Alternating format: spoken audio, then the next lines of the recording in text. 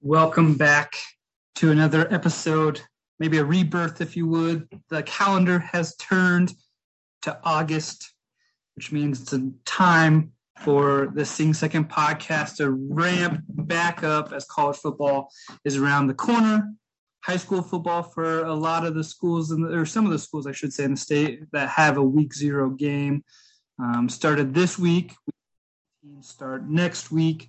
And tonight, we're recording this on August 4th, is the NFL Hall of Fame preseason game between Jacksonville and Oakland. And so Oakland's intriguing, obviously, with the addition of Davante Adams and all the craziness that entails the AFC West with the Kansas City Chiefs and their high-powered offense and consistent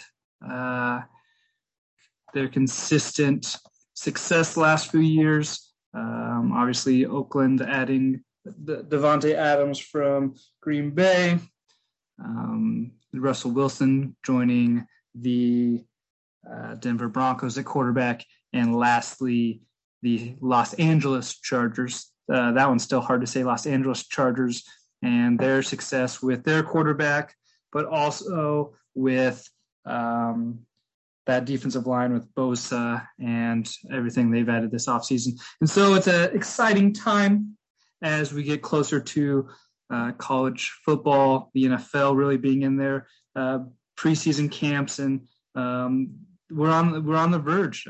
Baseball is in full swing, obviously, but with 162 games, it's really pretty easy to tone in and out of all of that. Comes and goes with baseball.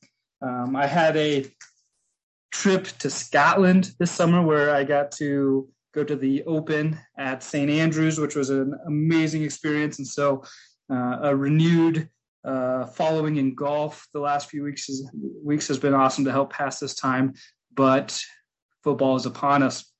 And I believe since the last time we've done this, the Big 12 has new teams, and UCF, BYU, Cincinnati, and Houston that will join next year. They reached settlements with the American Conference there.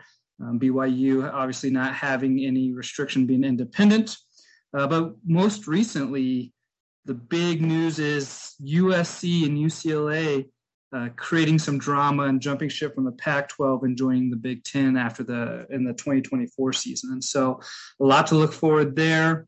It really eliminates kind of that regional conference alignment. And yes, the Big 12 could say they did that with West Virginia or Missouri and the SEC, but not quite the distance traveled of USC and UCLA to a Maryland or Rutgers on a Saturday for football, or a Tuesday or Thursday for volleyball or basketball as they will become full members. And it really kind of begs the question, what's next? And I think that's kind of the intriguing part, because not only does fall camp leading up to the first few weeks of the football season have a lot of questions around how will my team look, or how will the top teams of the SEC and the Big Ten look in that national spotlight.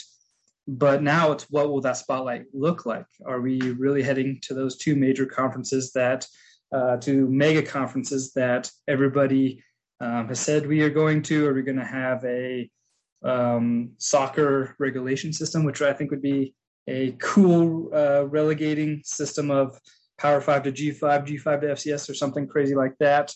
But it also kind of created some drama, not with the Big Ten, though.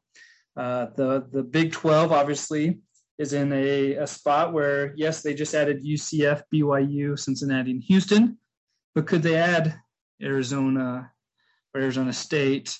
And some of these schools have a lot more value outside of football. Obviously, Arizona's basketball program is pretty good. Stanford, what are they going to do? Because they're a big brand, but football and basketball have been up and down. But there's one team out there that isn't getting a lot of love, which I think is interesting, because kind of like Notre Dame, they carry a big brand. They've had success both on football and basketball courts. That's Oregon. And what are they going to do? Are they going to be a free agent? Are they going to be of any source of power in the coming years of how this all shakes down? But kind of going back to the Big 12, Pac-12 thing, the Big 12 never really said that they're looking to expand. Like, yeah, they could add in Arizona, and there's Arizona State. Utah would fit with BYU, things like that, but it was never actively. And then the Pac-12, at Pac-12 Media Days, the commissioner came out and kind of hinted at some beef with the Big 12, even though the Big 10 is the one that poached two of its biggest money-making programs in USC and UCLA. And so a lot of intrigue going forward. Now, we'll look more at the games on hand in the future episodes as we get closer to the first weeks in less than a month, really. And that kind of leads me to a quick little breakdown of Nebraska's football team this year. Different places have them winning different games, the over-under being 6.5 to 7.5, somewhere in there. I think Nebraska has an intriguing roster this year, very much a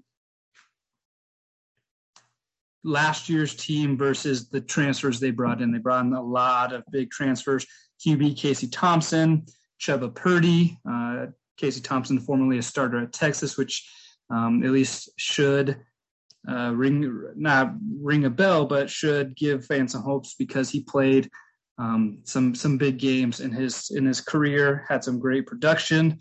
Chuba Purdy as a redshirt freshman and some garbage time for Florida State, put up some decent numbers, and those look to be the 1-2 going into fall camp. But then you have like a Logan Smothers who's been here for a while, was Scott Frost's guy in that recruiting class at the quarterback position, and so how they all fit in. And this really leads because Nebraska has one of the earliest games, if not the earliest game on the college football schedule this year, when they travel to Ireland to play Northwestern. So not only is it a Power 5 matchup to open the season, it is against a Northwestern team that was throttled by Nebraska last year, but it's in Ireland. And so it's an interesting conference game, big Power 5 game to start the year, and how are they going to be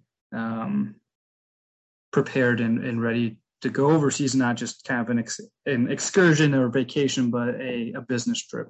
And so kind of balancing the quarterback position there with the two new faces in the room, with the 4 or 5 guys who have a year or 2 or 3 under their belt in the system, but adding the new offensive coordinator, Mark Whipple from Pitt last year, who obviously was the offensive coordinator for Kenny Pickett, and he was a Heisman finalist, so should raise some eyebrows of what potential or hope in that from that position after really 3-4 years where we knew it was going to be Adrian Martinez at quarterback, because he didn't play great after his freshman year, but he played well enough to always be his job. And so this fall camp, at least the quarterback position looks like it could be a fun one.